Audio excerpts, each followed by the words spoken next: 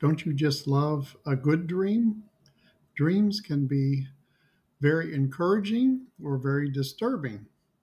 And we read in the Bible many verses about dreams, and I want to share Acts 2:17. It shall come to pass in the last days, God declares, that I will pour out my spirit upon all mankind, and your sons and your daughters shall prophesy, telling forth the divine counsels, and your young men shall see visions, divinely granted appearances, and your old men shall dream divinely suggested dreams. That's from the Amplified Classic Version.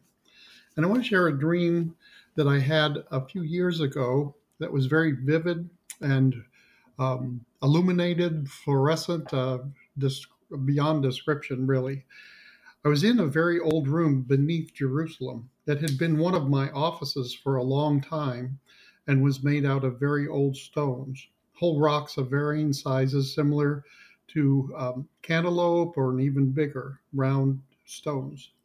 It wasn't a very big room, but was full of ancient artifacts and very old items. Each item was a treasure with a valued history.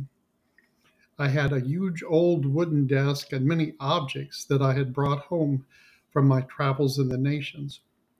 Two friends were with me, and they were visiting and asking many questions. There were tunnels leading from different corners of the office. My friends asked many questions and said they had heard of this place and some of the artifacts. I explained to them the answers with the background. I told them about one tunnel in a corner that led to a place in the old city in Jerusalem behind the Wailing Wall. I showed them another doorway to another tunnel that would come out by Hezekiah's tunnel and spring in the pool of Siloam. As I explained and answered questions, visions would open up for us all to see what happened in those tunnels in times past and what it meant for today. As I spoke, visions opened to give us all a picture of things past and future. We saw these visions together.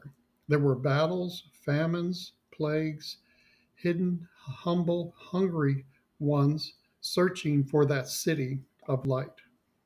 The Lord showed us many who were hidden for a reason during their season and their journey on earth, including the persecuted and martyred.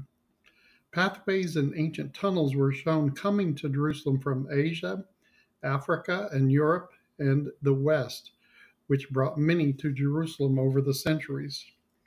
They looked at an old picture framed sitting on my shelf, and as they looked at it closer, they saw it turn to a video with moving images. They saw that I had a video framed of Leonard Jones with the Lord and elders putting a breastplate of priesthood on Leonard. One friend asked me how I got that, and I said I was there in heaven when it was recorded, and they gave me a copy. The video was ethereal, glory filled, and very beautiful as spiritual beings and angels and elders in heaven were floating in and around Leonard to honor him. As I spoke with these two gents, I was feeling and looking to see if there were holes. One of them was looking to see if there were holes or cracks in the mortar in the walls.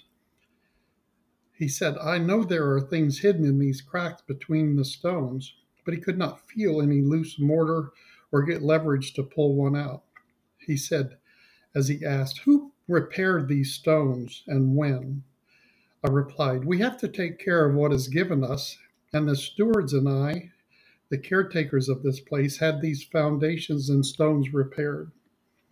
I knew there were treasures hidden in the cracks and even some of the locations of what treasure was hidden and where, but I just smiled, being content knowing that they were hidden there for a reason and an appointed time in the future. As I woke from the dream, I asked the Lord, what does this mean? And the Lord, by his Holy Spirit, said, Obed-Edom.